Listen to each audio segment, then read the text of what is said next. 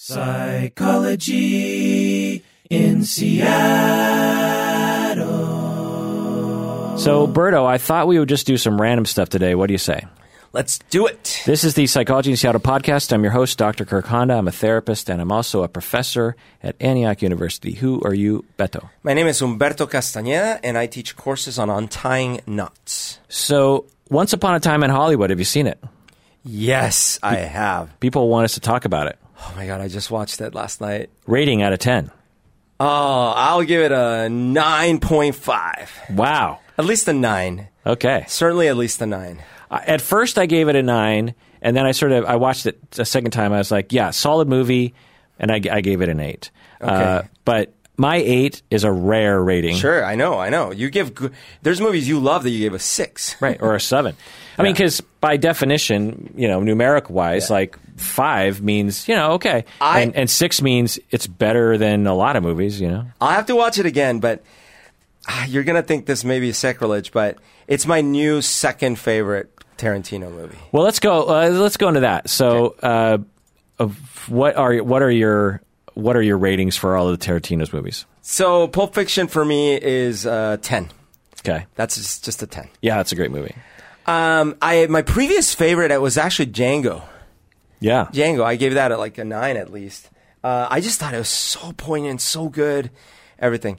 After that, it might be Reservoir. Yeah. And then maybe Inglourious. What was the other one that he did recently? Hateful Eight. Hateful Eight. Yeah, Inglourious that one Bastards. was there. Yeah. So probably Hateful Eight after Inglourious Bastards. I know you love Jackie Brown, and so you might be wondering, where the hell is Jackie Brown? And yeah. Well, I need to rewatch that one, but...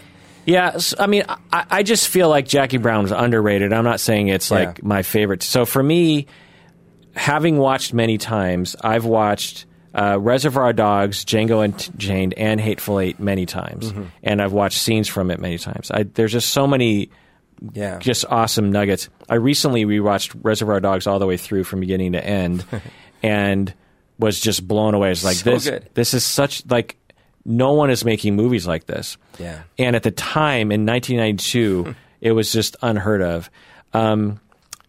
Especially, well, anyway. Yeah. The next class are having watched many scenes many times and enjoyed a lot and better than like 99.9% of the other movies out there. Pulp Fiction, Jackie Brown, Inglourious Bastards. Yeah. Kill Bill and Death Proof, I watched once. They were great. Interesting. They were interesting. Yeah. Probably better than 75% of the movies that are made in any given year. But I've never returned back and don't care to. Agree. Once Upon a Time, I guess I would put in the top category there too. If I was to rank everything, I got to put Reservoir Dogs. I'm sort of a purist. Like, Star Wars 4 is like my favorite. I used to think Empire was, but while you were watching all of them, I was like, Star Wars 4 is just a solid movie. So flawless. Bottle Rocket is one of my favorite Wes Anderson movies. So you usually give it to that OG. The first REM album, Murmur, is one of my favorite albums of all time. Well, I usually tend to go for the second one.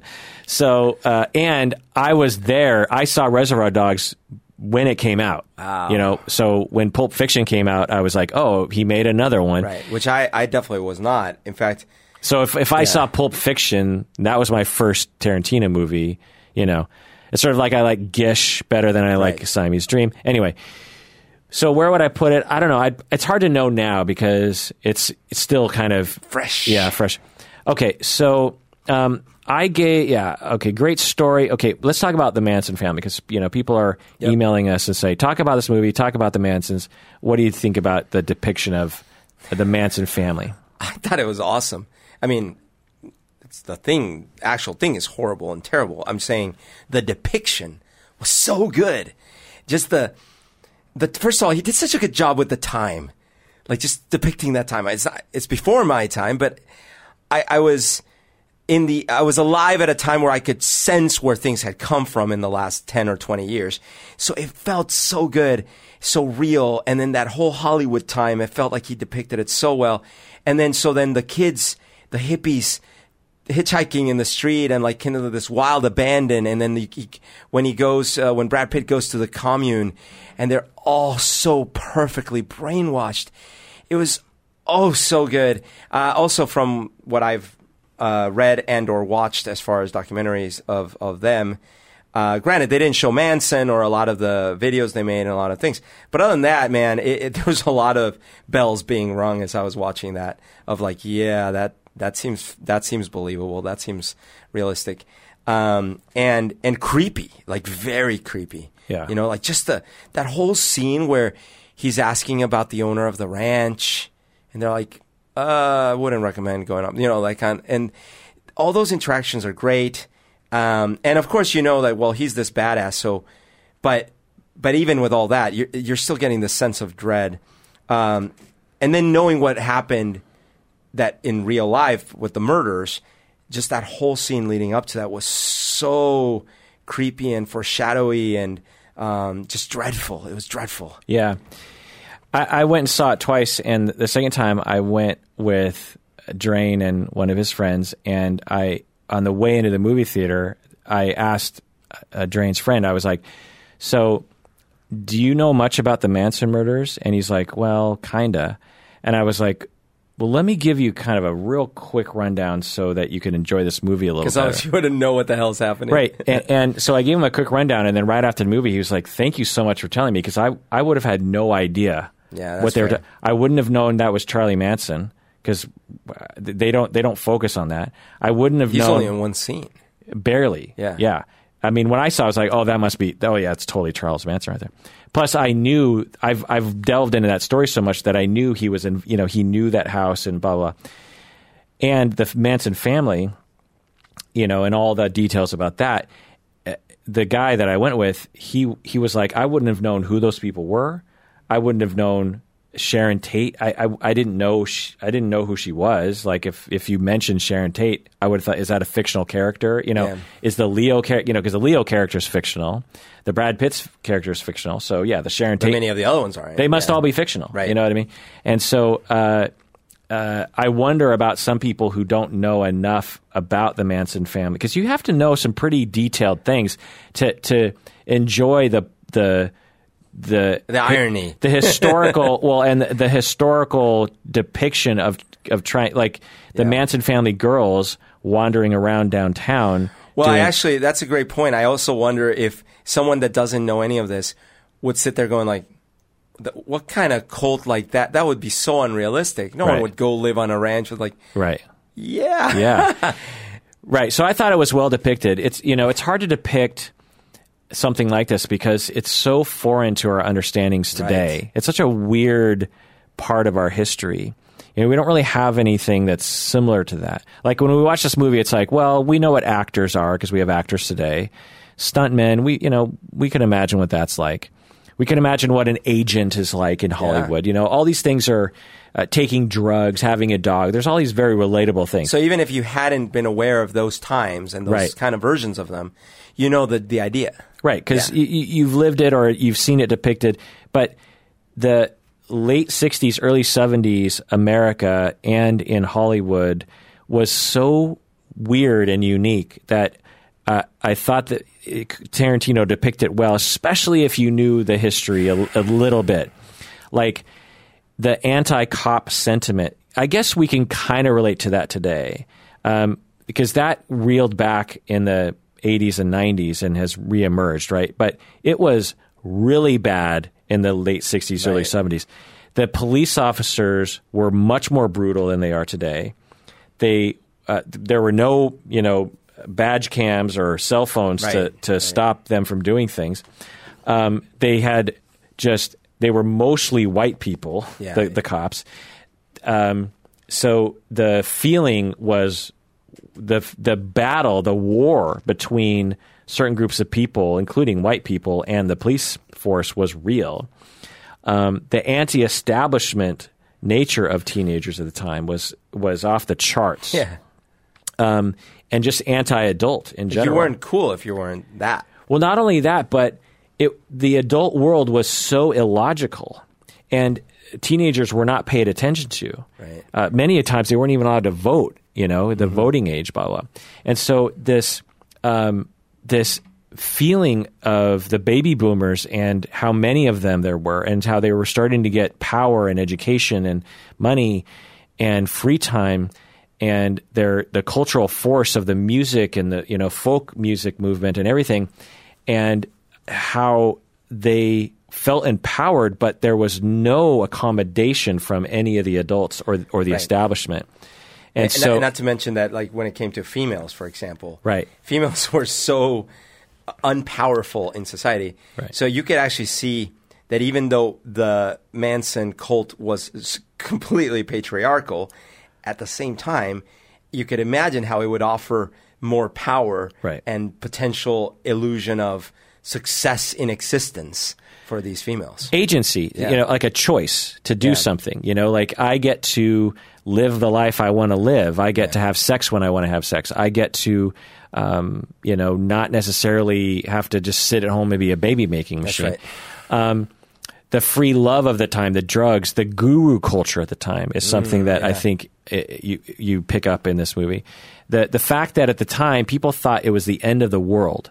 The Vietnam War, they did not know that was going to end. The nuclear holocaust was a very, very real thing. The Cuban Missile Crisis was in the early 60s. That was a very real thing. People, unless you really understand history or lived during the time, it was an apocalyptic time. It wasn't like Flower Child and the Beatles and nice things. It was an intense time, and we had the most domestic terrorism in the early 70s we've ever had in history. Like hundreds of times more deaths, domestic terrorism then than today. The difference is today we have Twitter. Back then, you might not even hear about many of the. Imagine a domestic terrorist event like a bombing, like a mail, which is what a lot of them did. They would mail bombs like the Unabomber. Imagine today a professor gets or someone who works for NASA or a government official or a mayor gets a bomb, blows up, and his hand is blown off. Imagine how fast of a story that would be. Back then, it was like you might not hear about that ever because you just didn't happen to flip by that newspaper story. And so there was just a lot of really horrible things happening at the time. And because there was this big divide between the adults and some of these kids, there was no guidance from the adults because the adults didn't have any way of knowing how to guide. So it's just complete disconnect between the generations. The thing that I'll say is so me and Stacy, we saw Once Upon a Time in Hollywood. And then the next day, I saw Charlie Says, which is a movie about the Manson family. It's probably the best movie about the Manson family I've ever seen. It's out right now? It came out a year ago or something. Oh, really? Yeah. Where did you see it? On Netflix or something? I think so. Okay. And so Charlie Says, so if you want to know about if you want to know about Manson family, you want to see essentially it follows. So Gilly from Game of Thrones is the main character, and she enters the Manson family. Oh, okay. And so we see her, and she's involved in the second murders of the second night. And there's two timelines. There's her entering the cult, and then the second timeline is when she's in prison and she's basically being deprogrammed. I see. By this social worker. And it, I think, is the best movie about Manson because if you really want to understand, in the similar way that the best thing you could ever watch about O.J. Simpson is, I think it's called Once Upon a Time in America or something. What's it called? O.J. Simpson, it's a documentary about him. Yeah. The best thing you want to see about Larry Nassar is the HBO documentary because it's not the tagline like Larry Nassar evil or O.J. Simpson evil or Charlie Manson evil. What you see in Charlie Says is that this was it was a cult, but it had benefits. People came to it for a reason. 99% of the time, it was a good place. And although you might look at it and think it looks weird, the camaraderie, the sisterhood that these women had, the love that they had for each other, the support they gave each other, the fun they had, the way that their life was like a utopia in some ways. They lived off the land. They dumpster dove. They didn't consume. They didn't hurt anybody. until they did. But yeah. Until they did. But primarily because Manson was, in my estimation, what happened was drugs could have affected him, I think, in some level, but I also think his narcissism, his narcissistic supply, every time when you're a narcissist, you believe erroneously that if you have your narcissistic supply met, you will feel finally okay. So you're Charlie Manson, you're like, well, if I can get one person to hang out with me and look up to me, then I'll feel okay. Yeah. Because people like this grew up in very attachment injured environments growing up, and so they resort to this false notion, that if they're the center of the universe and people are worshiping them, then they'll have attachment security. And they will for a very brief amount of time, but not much. Anyway, so if I get one person to worship me, if I get 10 people to worship me, if I get 10 people to have sex, if I can manipulate them, then I'll know I'm a good enough person, because if I can get 10 people to believe every word I say, and then I get that, and it no longer, it works for a week, but then now I need to be a rock star. And this was the turning point for Manson and the family was, he had the Beach Boys in his back pocket, or at least one of them. The Beach Boys actually recorded one of his songs, and he was on his way up. And if he had actually become a rock star, like a Jim Croce, he was sort of a Jim Croce sort of character, and had a string of, 5 hits over the next 10 years and toured, and he would have just been one of those asshole musician Ted Nugent style. Yeah, he would be a famous guy, and you'd hear these stories about how he was a jerk at times, because he would be getting that narcissistic supply. He might have still gone a little psychotic, but psychotic meaning delusional, but no, or delusional. Yeah, he wasn't delusional. He was never delusional.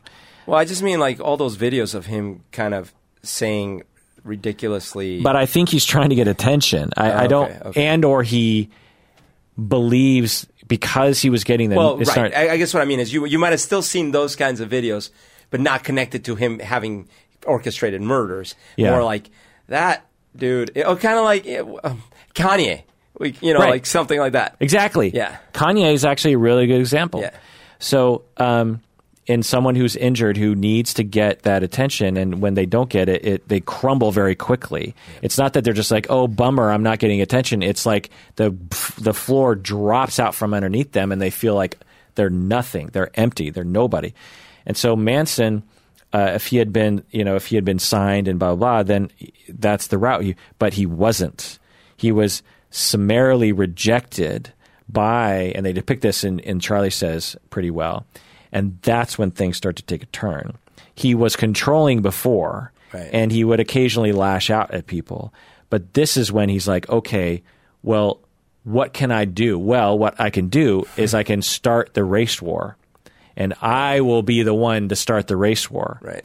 And I think he legitimately believed this. I think he legitimately thought, if I can get this gaggle of 15, 20 people to do this one thing, we can be the spark that lights the fire. Right. Because again, to us now, we're like, what? But at the time, there was massive amounts of tensions between young people and old, between black people and white, between people who hated the cops and the cops, between rich and poor, between government and non-government. There was there were many fires that were happening, and there were many organizations, domestic terrorism, which you could argue Manson was, that believed the same thing, that they were going to be the chevron that starts the race war. Right. That was going to be like the black man standing up and carving out his own state or his own country or his own whatever.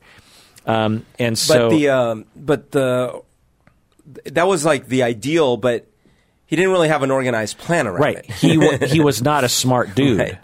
Right. A smarter person would be like, one, sometimes it takes longer to be famous. He just wasn't a very commonsensical person, and kind of impulsive at the same time. And I think he thought, well, this will satisfy my narcissistic need, and then it landed him in jail, of course. Yeah. Anyway, so yeah, once upon a time in Hollywood, I thought from the perspective we see it, depicted it pretty well in that, the Brad Pitt character befriends one of these girls, and she's very sexually promiscuous. You get the sense she's like 17 or 16 or something. Or 15 or something. Yeah. And she is of the streets. She hates cops. And then when Brad Pitt proves himself he's like, I'm not, this is kind of bullshit. I think all this, whatever is happening here is bullshit. I'm not going to play your game. Then she turns on him. Right. Because that means, she's in a cult and she's... You're the blind one. Yeah. And they depict that. So seeing those two movies, like tonight, you should watch Charlie Says, because seeing them back to back, because both movies are shot on location where the Manson family was. Like, I don't know if the ranch still exists, but it almost looks like shot it at the same place. But it looks like they shot it at the same set. Wow, okay. So I'm guessing they just left it or something. The ranch. That's crazy. Some people don't like the ending. Have you heard that? Of Once Upon a Time? Yeah. From what perspective? I haven't heard that. Oh, I guess you haven't been talking. So no. Many people... And you know why I haven't been talking, right? Because until I watch something, So many people... So we're going to spoil. Spoiler alert.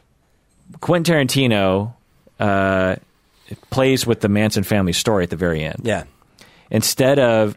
So basically, in the real story, they march up to the house of Sharon Tate. They kill Sharon Tate and with her unborn child. And her three house friends, including the guy played by Herschel. Yeah. What's his friend? Emil Hirsch. And because Leo DiCaprio is annoyed with this loud car, he comes out, yells at them. And then they leave. They come back. They're like, we're going to kill those people. Yeah. Like, screw Sharon Tate. We're going to kill these people. Yeah. Like, I don't, And they don't realize that he's not alone in the house. And there's a vicious dog and a even more vicious bodyguard, essentially. Yeah. And a flamethrower. And a flamethrower, yeah. And so they all die. Sharon Tate lives. By the way, I was laughing my ass off during those scenes. Yeah. Me too, and the audience. So I saw it packed audiences like opening week. So what people are saying about the last scene is that they love the movie. They're like, oh. What they're saying is like it's not a very Tarantino-like movie. It's like there's not a lot of gore, there's not a lot of misogyny. It's like a beautiful movie, and then at the end, he ruins it by making it a Tarantino movie. What do you think about that, Berto? That is the most ridiculous thing. First of all, I guess I could see. So a Tarantino movie is not a Tarantino movie because of violence and gore. It's the dialogue. Now, there happens to be in a lot of his movies violence and gore, but But a movie like Reservoir Dogs, for example, there's not a lot of violence and gore. No. It's like it's packed to the hill with dialogue. Now, what there is, and this one has it in spades, is implied threat. And this has implied threat from the very beginning, especially if you know the story. I guess if you don't know the story, the Manson story, maybe you don't catch on to that. But for anyone that knows the story, man, it's so ominous, right? Because you're like, oh, God, there they are. Oh, they're trying to hitch a ride. Oh God, it's just, and then you see Sharon Tate, and you know what's coming, and it's just so horrible. So, anyways, that's there in a brilliant fashion. In a way that tension he builds at the beginning of Inglourious Bastards stretched out for most of the movie. And then, of course, yes. So Tarantino is a visual guy, and he loves his revenge fantasies. What of his movies doesn't have some revenge porn in it? Django Unchained. Yeah. Inglourious Basterds. Absolutely. Pulp Fiction has a whole revenge sequence in it. Right. So I'd say it's as Tarantino as it gets. I thought the violent moments were glorious. It was so good. And this is the part where I'm like, maybe I'm part psychopath, because when I see the bad guys getting it in a movie, I'm like, yes! Yeah. So I will say... and I enjoyed it, but thinking back when the girl is in the pool and she's like flailing her arms, it's a little goofy. It is. It's really goofy and a little distracting. Like, plus, she would have been like go underwater, right? Sure, yeah, like that. Although I was screaming when Leo it was funny because like You see Leo go away, and you're like, okay, he's getting away.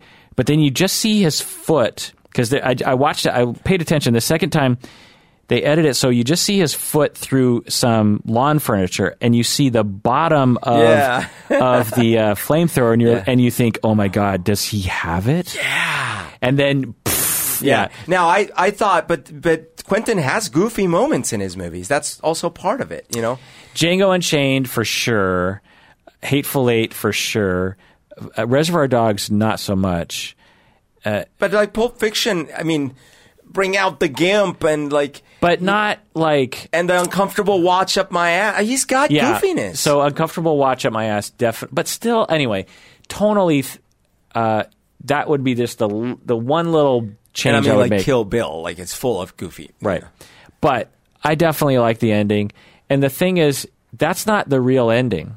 Right. The real ending is... I mean, it's not the real ending of the movie. No. The real ending is when Leo is walking around, seeing his friend go off and go like, what does Brad Pitt say? Something like, I'm one with the universe, or what was he? He said, well, because he's like, well, look, I'm not dying today, so don't worry about that. But he's still tripping. And right. He says some sort of trip phrase like, whoa, here we go. No. And away. And away we go. Is that a Rick and Morty reference, or is Rick and Morty a reference to something that they're referencing? I don't know. Because that's what Rick says. That's one of his catchphrases. So and away we go. So then Leo, whom you're pulling for the whole movie, who is a very relatable character, imposter syndrome, beats himself up, drinks too much. By the way, oh my God, what a performance. Yeah. I love Leo. I would lick ice cream off of Leo. Yeah.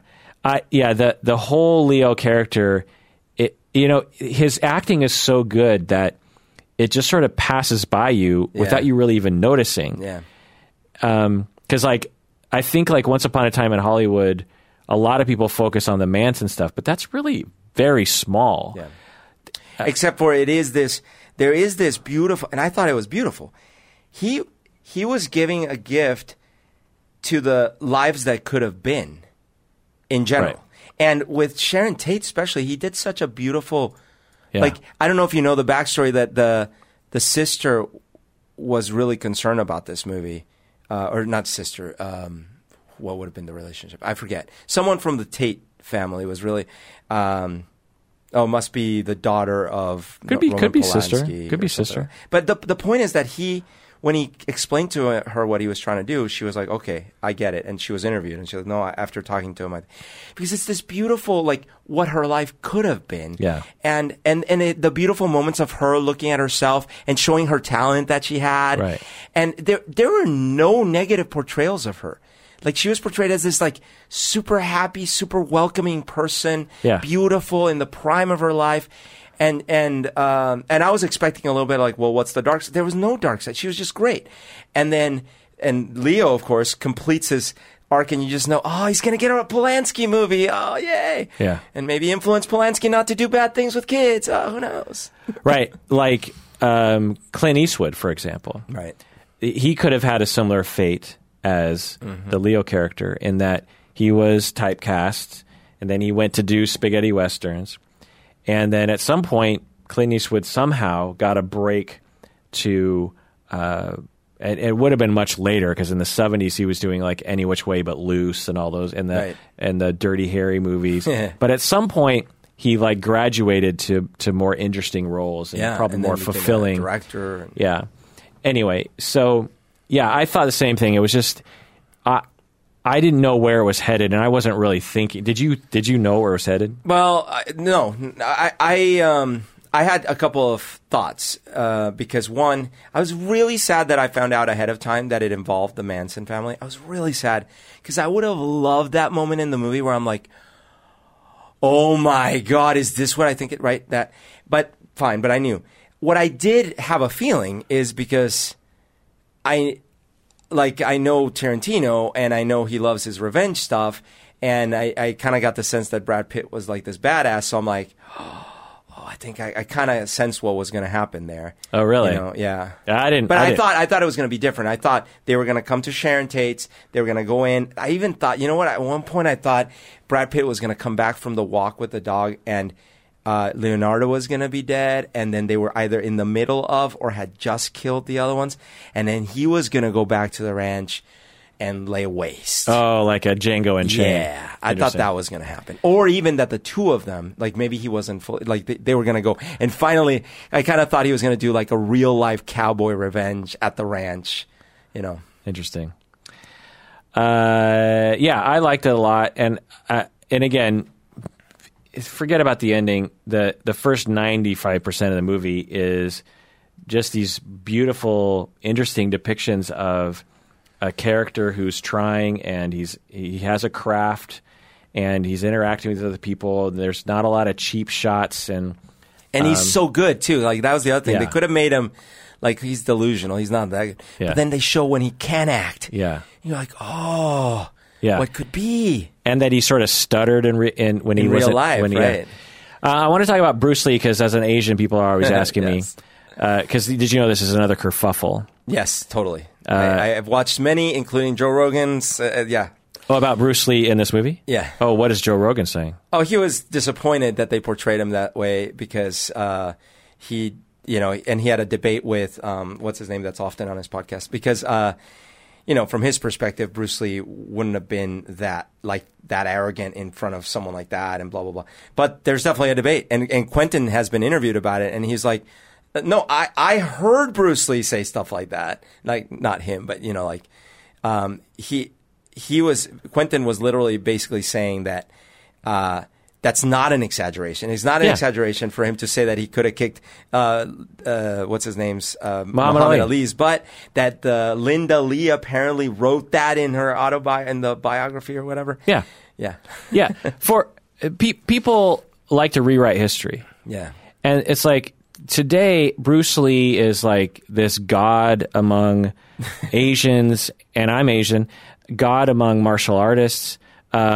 He's Asian, so he must have been a sweet guy. He must have been humble. He was always like the sidekick on Green Hornet, and he was, this master and blah, blah. He was a human fucking being who was absolutely stuck on himself. Now, he should be stuck on himself. Muhammad Ali was stuck on himself. Yeah, way more. Because here's the difference. Let's say that this, and Quentin even says, like, look, I took liberties, but let's say that this movie is mostly bullshit or whatever. But even what he said wasn't, oh, of course I could defeat him, right? It was like a calculated response. What would Muhammad Ali have said about anyone, right?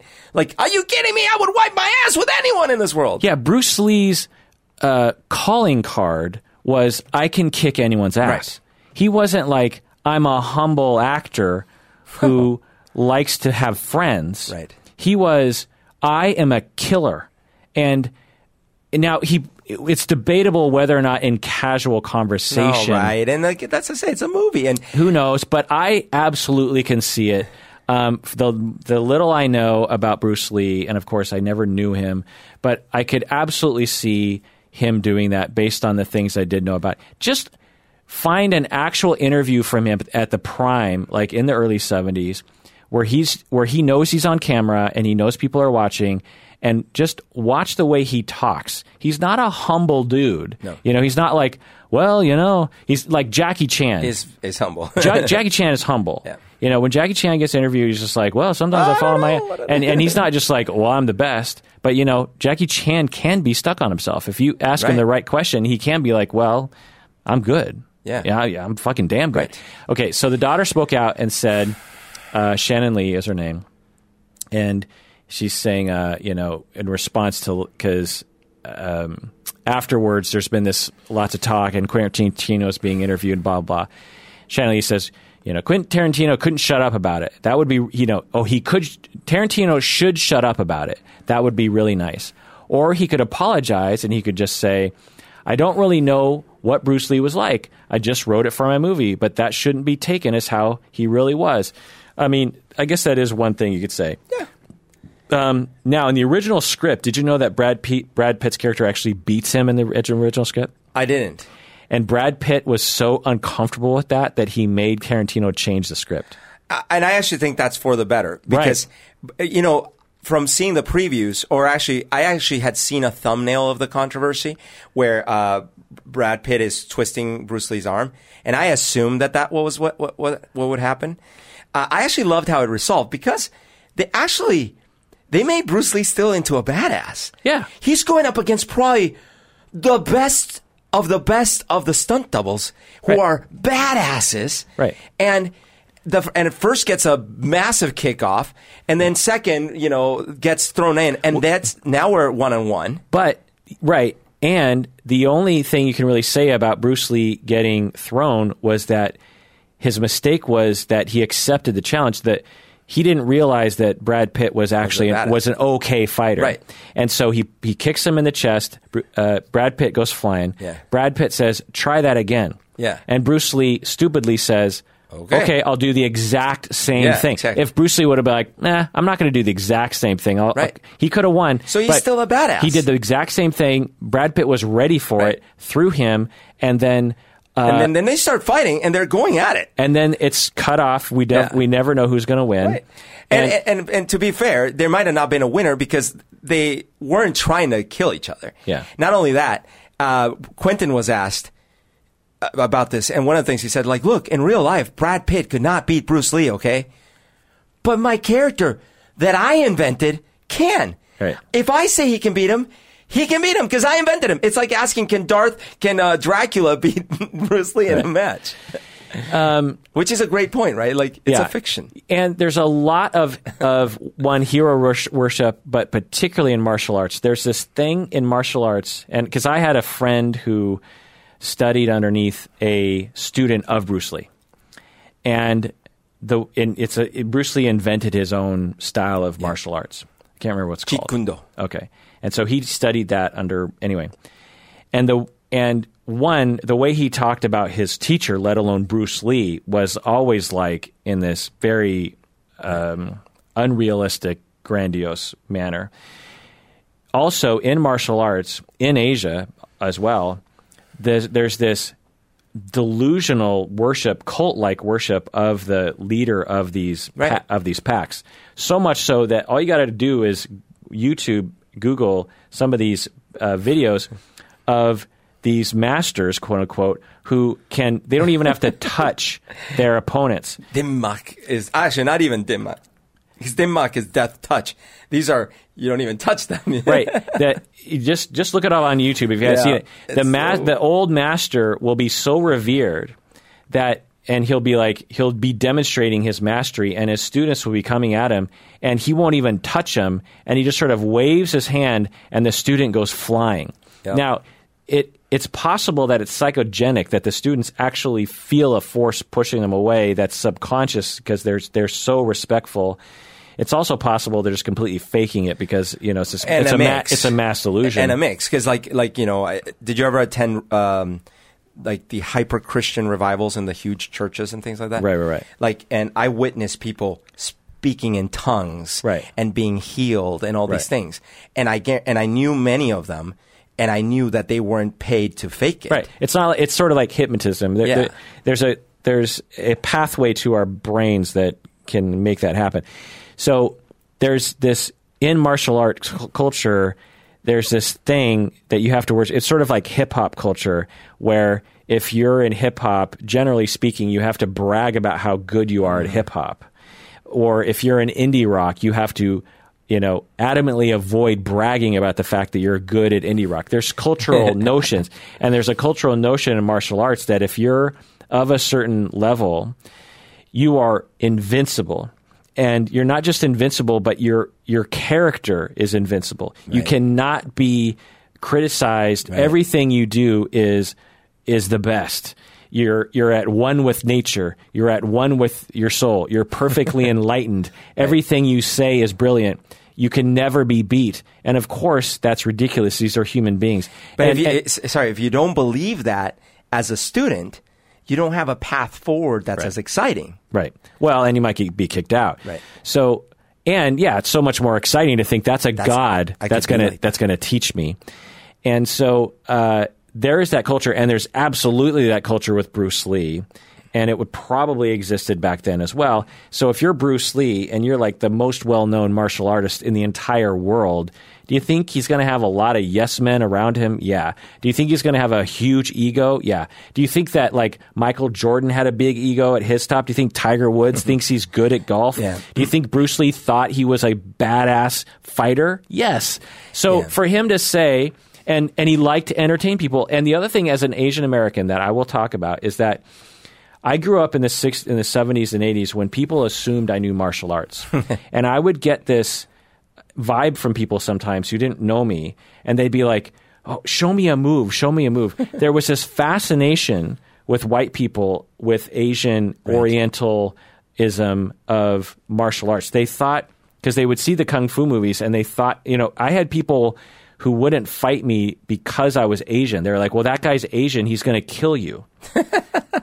And I was large for my age anyway, but so I probably compounded the problem. I probably would have killed him, but they would avoid fighting me because I was Asian. There was this thing back then that isn't present now because you have more experience with Asians.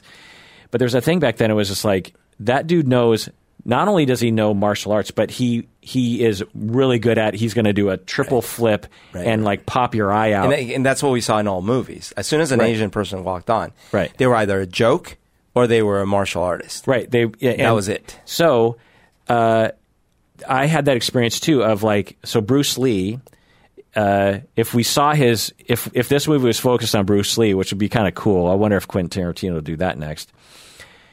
He's in his trailer and he's just trying to live his life, and he's just a regular person. He's just, trying to have his life. And he walks out into public, and then all the white people, you notice we come on the scene, there's all these white people standing around Bruce Lee, and they are expecting Bruce Lee to be the version of Bruce Lee they want him to be. And so Bruce Lee, the person, steps in and I was, okay, well, if people want me to, I guess I need to be the, the Uncle Tom here. And like, and we can't forget, like, so the guy was a physical specimen outside of the norm by far. Yeah. He was incredibly fast. He was how do I say this? Such a coordinated individual. Yeah. So he could impress the hell out of anyone casually. Right. Now, does that mean he could have beat everyone in a UFC tournament? Like, that's very different. Yeah. The other thing is, he didn't just have that scene. He had the other scenes where he showed Bruce Lee training the stars, training what's her name, and training her friend. And those scenes were not presented as a joke. Right. In fact, she was remembering that she was training with him, and then she used it in the movie, and everyone loved that scene in the movie. It was presented I think in an honorable way. Right. The one criticism that I do see, or that I felt a little bit from the daughter, was it may undermine how hard Bruce Lee had to work in that industry to be respected at all. Yeah. And so I could understand that perspective. The last thing I'll say is that, okay, let's say that he is portrayed badly. It's unfair. It was a little too arrogant, blah, blah, blah. A lot of people in history are portrayed badly. Paul McCartney in Backbeat is portrayed as this whiny little bitch.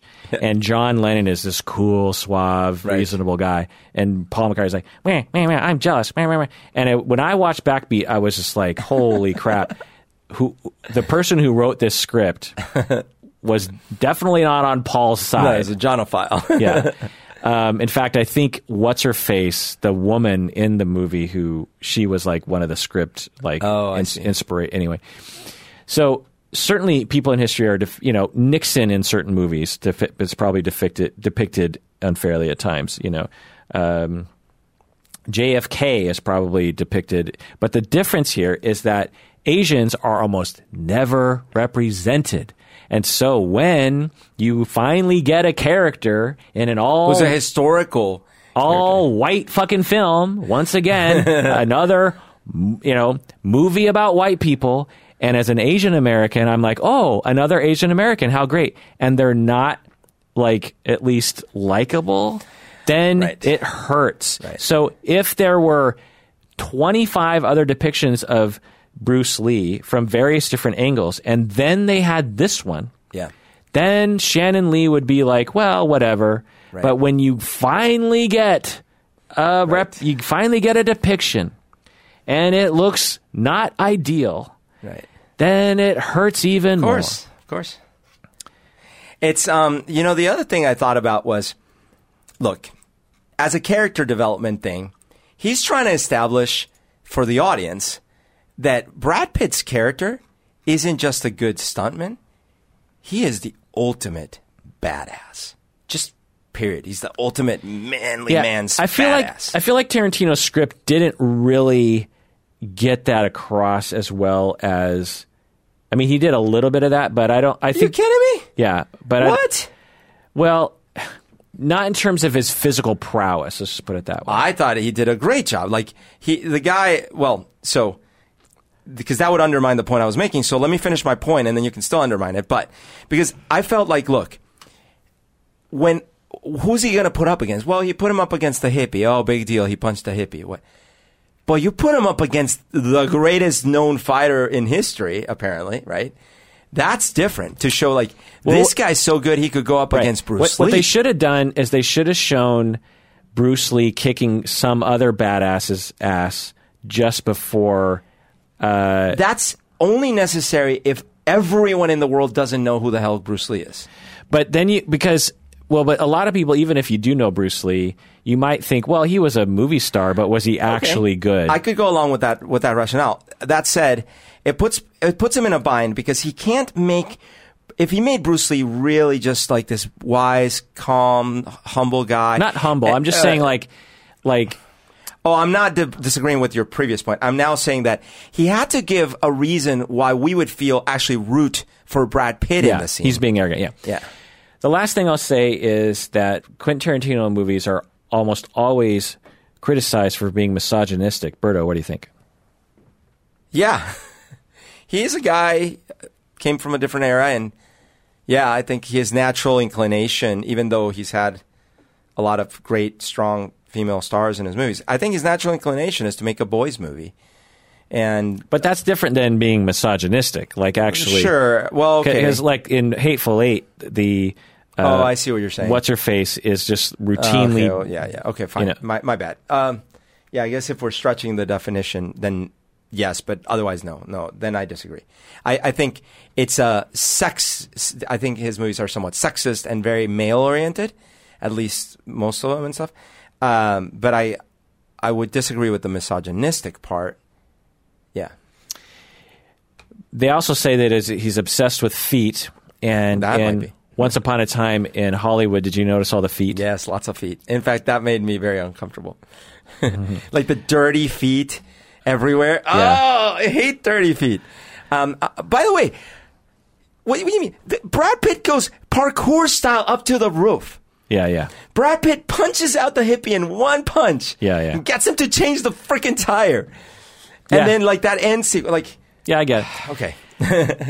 And the last thing I'll say about misogyny and Quentin Tarantino is, I get it. And he's been making movies for 30 years now, so we have to consider the time and era that he was creating back in the day. One could argue that there are feminist elements to his movie. I mean, Kill Bill has a central female character who kills everyone. Yeah. I think the problem is that his movies are made for a particular sort of audience. It's sort of the thing that I always think about is like, if let's say the most famous musician in the world happened to be like world jazz, and every critic and every human is, well, this famous artist, Ubuntu, Smith is like the best, so you got to go see his music. But you're not into world jazz. Right. And you walk out and you go like, it was too world jazzy for me. Yeah. There was not enough distortion guitar. Yeah, there wasn't enough triangle, Yeah. Like there wasn't enough opera. And then you think, and then the person concludes, therefore, they hate that. Ubuntu Smith is a terrible musician. Well, or actually, they hate that other kind of music, right? Or they hate people that would like that other kind of music. Right. Yeah. They hate. How could you like Ubuntu Smith? Yeah. What kind of weirdo are you to like that? What's wrong with you that you like that? Everyone say like, well, music is personal. It's a taste. Movies are the same. Yeah. Quentin Tarantino is a genre. Yeah. He's to some extent extended on a genre that has existed as an alternative genre to film for many years. But he's he sort of created his own genre. He created his own brand. That's for sure. Yeah. And if you go to a Quentin Tarantino movie and expect something different and be upset and think it's shit, and you've never because like people who review this movie, they're like, yeah, everyone likes it. It's stupid. I've never liked it. And, because I've never liked any of Tarantino movies. And I'm like, well, okay, then I'm not fine. Great. But it's just not your taste. Yeah. It's like there's so many, like horror movies, for example. Yeah. It's like, okay. I don't like horror movies. So when I go to a horror movie, but I don't go like everyone who likes horror movies is an idiot. You're like, Berto, what did you think of the new double chocolate fudge flavor from Baskin Robbins? Like, ooh, don't like it at all. You're like, oh, really? Yeah, no, terrible. And then days later, you offer me some vanilla ice cream. I'm like, oh, I hate all kinds of ice cream. I never eat ice cream. It's the worst thing in the world. Now you're like, wait, so then that review you wrote is irrelevant. Right. Who cares if you thought the double chocolate was terrible? You hate ice cream. Right. And that's kind of like, well, if you're going to review a Quentin Tarantino movie and you hate his whole genre, his whole style, then, well, fine, but yeah, it's useless.